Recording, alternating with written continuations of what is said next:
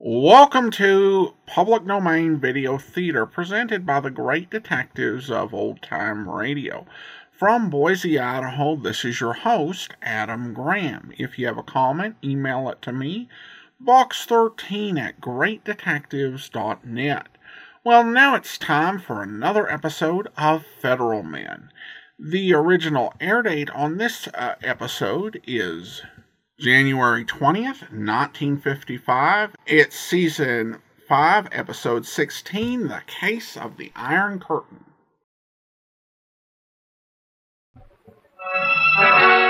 This case began in Paris.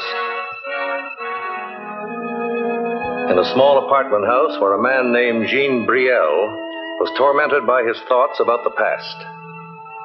In World War II, he had spent 14 months in a Nazi prison camp. And according to the story, he had been beaten mercilessly and tortured until he had made a confession. A confession which cost 11 other prisoners their lives.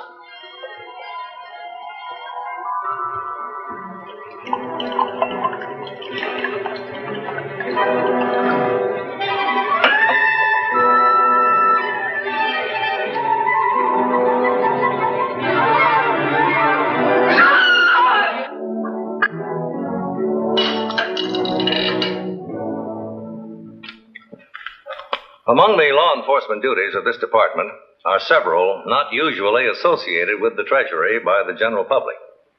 One of these duties involves the Neutrality Act, passed by the United States Congress. This statute provides that no American citizen can export arms or strategic materials to foreign countries unless a license has been obtained from the Department of State. And now, in my role as Chief of the Division of Investigations, United States Customs, which is charged with the enforcement of that statute, I'd like to tell you the story of a man who violated it. A man who would sell anything for a price, including his own country. This is Treasury File 4286, United States Customs. The Case of the Iron Curtain.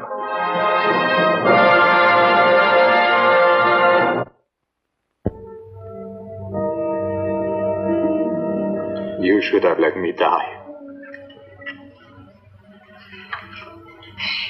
If you died, would I want to live? There's no hope for me, Marie. Whatever I do, wherever I go, there is always someone who remembers. Did you see someone today? Someone from the war? Murderer, he called me. Murderer. The war is over. Why don't they leave you alone? 10 years the war is over. But only the guns are still. The men still go on. And there were so many men in that prison camp to remember what I did, Marie. I can never get away from them. Murderer, he called me. Murderer, murderer. Jean, it's not true. You're not a murderer, Jean. How can I know who I am? Or what I did? Oh, Marie, that prison camp was like a nightmare. Oh, Jean. Mon cher, you must forget. Forget that 11 men died because of what I did? 11 men, Marie. Riddled with bullets because they tried to escape and they never had a chance. Because I told the Nazis their plan. I informed on them. Oh, but I won't believe it. It wasn't you. It was someone else who informed. Who? I was the only one they questioned.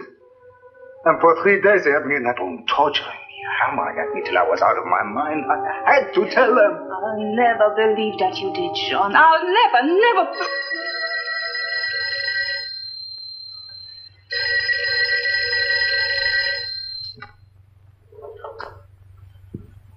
Hello?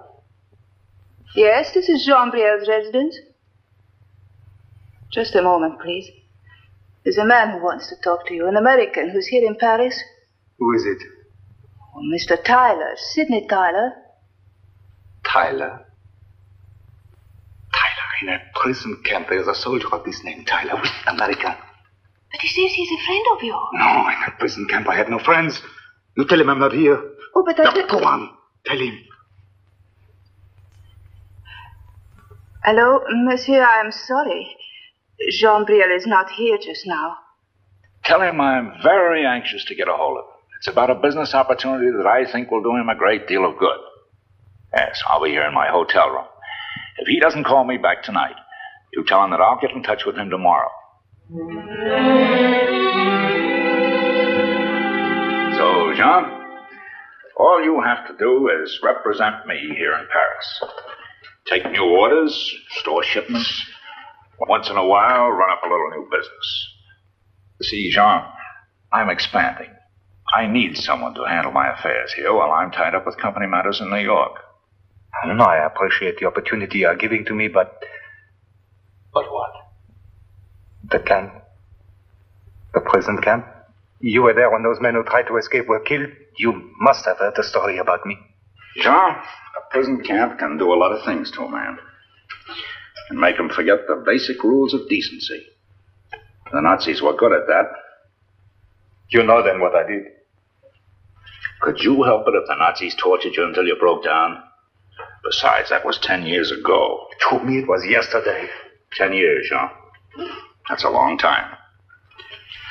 Time enough for people to forget. I want you to work for me, Jean. I want you to be my friend. You seem optimistic about your chances, Mr. Tyler. It'll work all right. Miss Brielle is just the man I've been looking for. Weak, worried, naive. You'll never even suspect what this business is all about. Furthermore, he has an established firm here. Doesn't make much money, but it does have a reputation. Unfortunately, Mr. Tyler, the government I represent is not interested in Mr. Brielle's reputation. We are interested in only one thing: airplane parts. That takes time, Mr. Novak. You know what the law is. America is still a free country. I can buy all the aircraft parts I want, but of course I can't sell them to a country behind the Iron Curtain. First, I have to get them into France to a reputable dealer. And this man Brielle will be your dealer? If I hire him to be my Paris representative, he will be. I can get a license to ship aircraft parts to a friendly country. Once they're here, then it's up to you. But if this Brielle talks? How can he talk? To him, this will be a strictly legitimate deal. And if anything goes wrong, we can always put the blame on him. Have a cigar, mister. Oh, think of it, Marie. He's a representative in Paris. Do you realize what this will mean to us? Already he has orders. Thousands of dollars of orders. Oh, Jean, I'm so happy for you. Oh, well, it's not just the money, you know. It's him. He trusts me. He calls me his friend. You know, he was in that prison camp and he calls me his friend. Oh, he must be a wonderful man. Well, I'm a new person, ma chère. One day with him and I'm a different person. Oh, no, this deal we have made will bring me a new life. I will live with pride again. To all appearances, the deal which Jean Brielle had made with Tyler was an excellent one. But what Jean Brielle did not know was the fact that Tyler had tried to make the very same deal in London only 1 week before, with a British purchasing agent who turned Tyler down. And the information was subsequently passed on to the American Embassy, and through the Office of Munitions Control of the United States Department of State, a report was forwarded to the Division of Investigations of Customs. You'll have time to go over all of this in detail later on, Fremont, but I can give you the general picture in a very few moments. It concerns a man named Sidney Tyler, an exporter from New York, who may be involved in a possible violation of the Neutrality Act. Munitions? Airplane parts. Presumably made for big commercial ships, but interchangeable with similar parts for combat planes. I see. Miss Tyler applied for an export license to ship $90,000 worth of these airplane parts to Paris for resale in France. But it now appears that there's an unusual circumstance about the whole deal. We have a report from Munitions Control that only 1 week before Tyler applied for his license, he made a similar proposal for the same type of equipment to a purchasing agent in London. The man mentioned in this report? Yes. And in the meantime, Tyler's shipment of these airplane parts has already reached Paris. So I want you to find out exactly how those parts are to be resold in France and who is buying them. Yes, sir. I'll check with Tyler's New York office right away.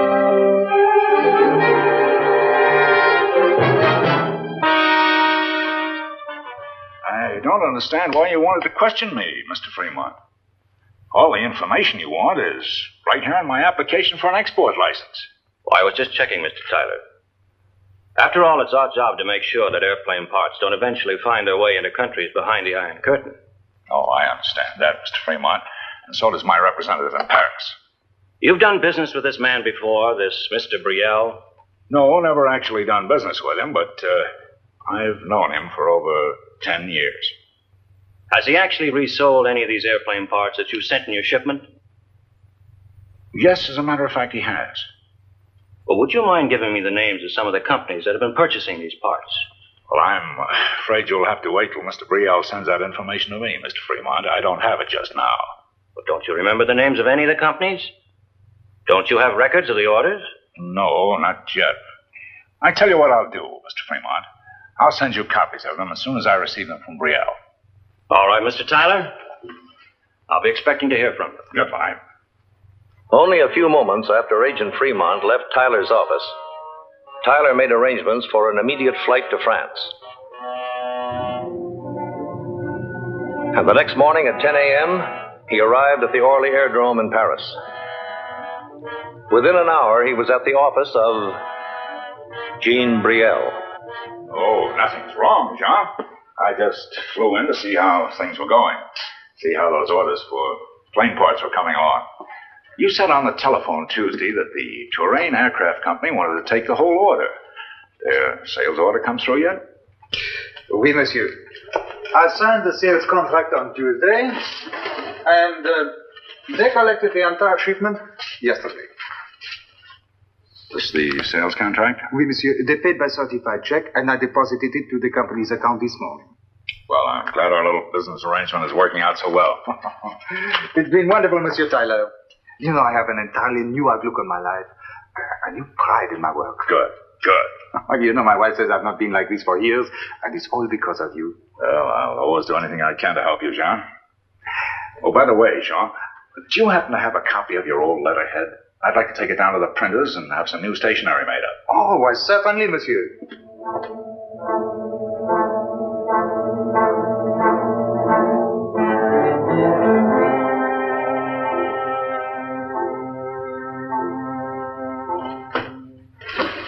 I probably won't be in again today, but I'll certainly drop by before I leave for New York.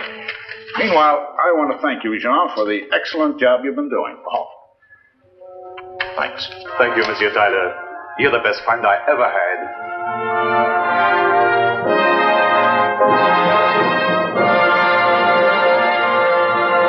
Convinced that Sidney Tyler had been withholding information from the Treasury Department regarding the shipment of airplane parts to Paris, Agent Fremont was sent to Paris, where he could investigate the eventual disposition of the parts and the representative who handled them, Jean Brielle. I checked that the shipment of airplane parts myself, Monsieur Fremont. I know that all the customs regulations were complied with. Well, we're not questioning that, Mr. Brielle. We're interested in what happened to the airplane parts after they reached you. But I just told you they were sold. To the Touraine Aircraft Company, is that right? Oui. May I have their address, please? We'd like to know exactly who's going to use them and for what purpose. Now, I have a list here of all the aircraft factories in France, but the Touraine Company doesn't happen to be among them. Perhaps your records of the sale would be of help to me. Would you mind letting me see them? Why, no, of course not. I would be glad to cooperate with you in any way, monsieur, but I can't think why the Touraine Company would not be listed in the... That's strange. What's the matter? The records. They're not in the files. No record of the order or the sales contract? I can't seem to find anything. What about the delivery receipts from your warehouse? Nothing. Nothing is here. Well, surely you must know where the company is. Whereas Paris representatives have their offices. One moment, monsieur. Oh, I know I have the card of the purchasing agent somewhere. Oh, monsieur, I hope you don't think that I would deliberately... Well, there is the card. You see, their offices are at 39 Hautaville. Thank you. Now, I'm sure they will have copies of the records which you require. But just to make sure that they will give you the information, I will come with you, huh? All right, Mr. Brielle. Suppose we go along right now. Please. Accompanied by Jean Brielle, Agent Fremont left immediately for the address printed on the business card, which had been left by a representative of the Touraine Aircraft Company. But upon their arrival at the firm's office, the two men found that the Touraine Aircraft Company no longer occupied space there. As for its new address, there was no information available. Upon proceeding to the trucking concern, which Jean Brielle claimed had picked up the shipment for delivery to the Touraine Company, Agent Fremont received information which threw suspicion on Brielle himself. For the dispatcher at the trucking concern claimed that his firm had never picked up or delivered such a shipment. The mystery surrounding the Touraine Aircraft Company was further heightened as the result of a visit to the bank on which the check for the shipment had been drawn. The Touraine Company did have an account here, but they drew only one check on it, the one to Brielle's firm, and then closed the account. This is not as it seems, Monsieur Fremont. I knew nothing of the Touraine Company. I simply acted in good faith. Like selling them $90,000 worth of airplane parts without knowing anything about them? Didn't it occur to you that they might be a front for some country behind the Iron Curtain? No, I would not sell to an enemy country. I would not sell out my own country. You think I'm a traitor? I don't think anything, Monsieur Brielle. I just want to know what happened to those parts. But I have done nothing wrong. I had nothing whatever to do with it. I relied on Brielle completely for the contacts, the negotiations, and the eventual delivery. And you think it was working directly with a foreign agent to obtain these airplane parts for some country behind the Iron Curtain? Well, I wouldn't want to accuse him of anything like that. But, now that I think of it, he could have planned this whole thing from the very beginning. How do you mean? Well, perhaps I shouldn't say it, because I like Brielle, and I'd hate to see him get in any kind of a jam. But, on the other hand, if he's selling out to the Reds, perhaps there's one thing that you ought to know about him. According to the story I heard during the war, he squealed on his fellow prisoners in a German prison camp, told the guards that they were planning to escape. And what happened? 11 men were killed. All right, Mr. Tyler. I won't take up any more of your time. Not at all. I appreciate your cooperation. Yes. Calling from Paris. Yes, put him on, please. Hello, Fremont. Well, how's it going? I see. And the Touraine Company was just a dummy setup to get hold of those airplane parts. Yes, sir. I've requested assistance from the French police, and they've already started an investigation of Brielle. But oddly enough, my feeling is he may be telling the truth. Yes, sir, I know everything seems to be stacked against him, but I think that's why he's being used as a dupe. By Tyler or a foreign agent. All right, keep working with the French police, Fremont. And if Tyler seems to you to be the one who's behind all this, put him under surveillance. It's just possible he may contact the man he's really working with.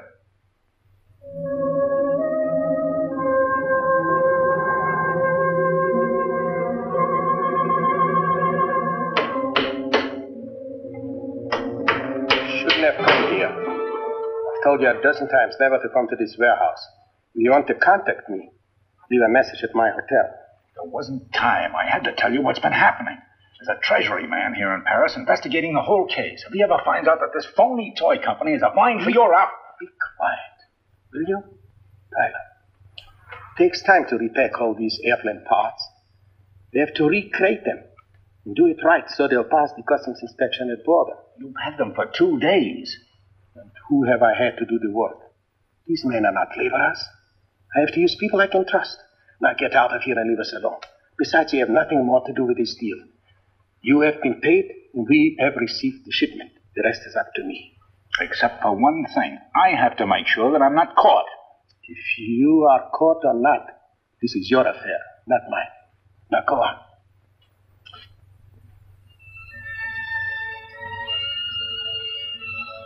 The surveillance of Sidney Tyler led Agent Fremont to the first important clue in the solution of this difficult and complex case.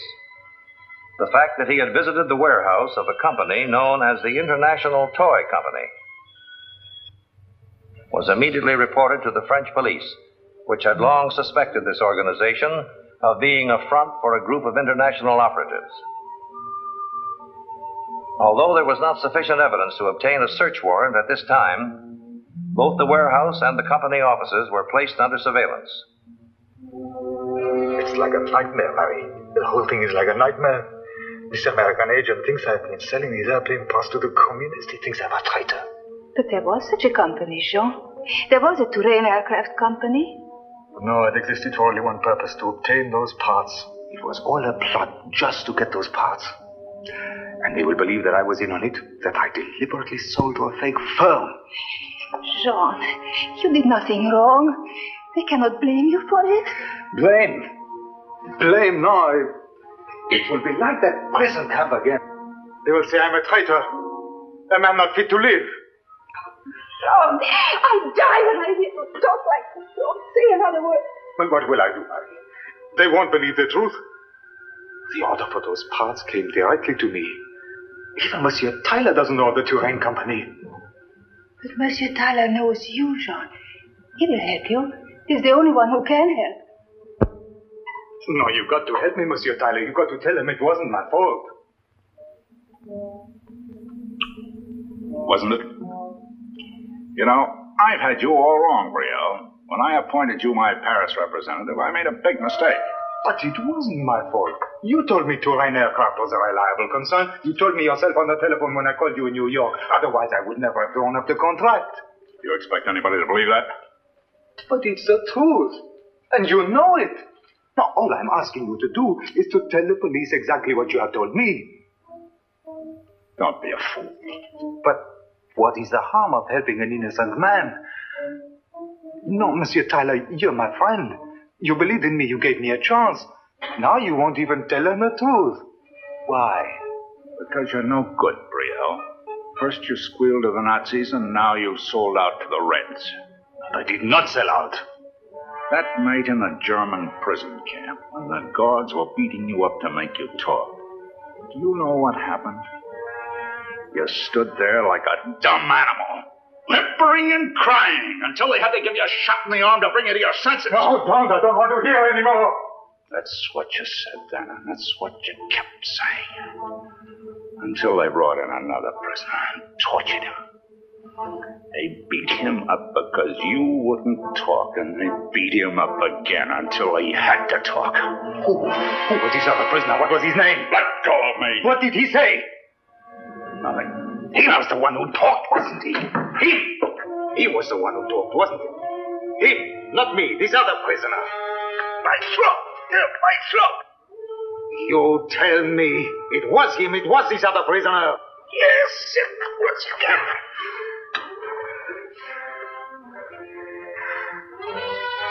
It was you. It had to be you. How else could you have known who it was if it wasn't you? You killed those men. And all these years I've lived in pain because of what you have done. All these years I've suffered the shame of your life, your cowardice. I'll prove it. I'll prove it to the whole world. I'll prove that I'm not guilty of this crime either. Jean, it was him. He's the one to blame for all this. He sold the parts to the Touraine company. Mr. Tyler, this officer has a warrant for your arrest. What do you mean? Those airplane parts you sold to Mr. Novak. We picked him up when his men tried to remove the shipment from the toy company warehouse. He said that you arranged this sale. I never heard of Novak. No? Well, we'll see about that later. In the meantime, you better come along with us.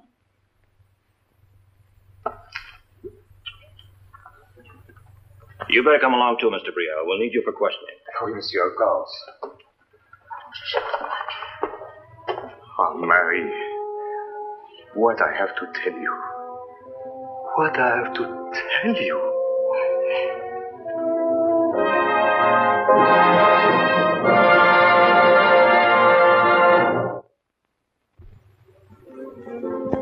When Sidney Tyler was brought to trial in the United States for violation of the Neutrality Act, he continued to blame Jean Brielle for the crime and proclaim his own innocence.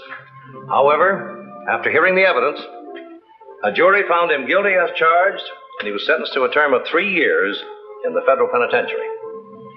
As for Jean Brielle, who came to this country as a witness for the government and testified at Tyler's trial, he is at last a free man in every sense of the word.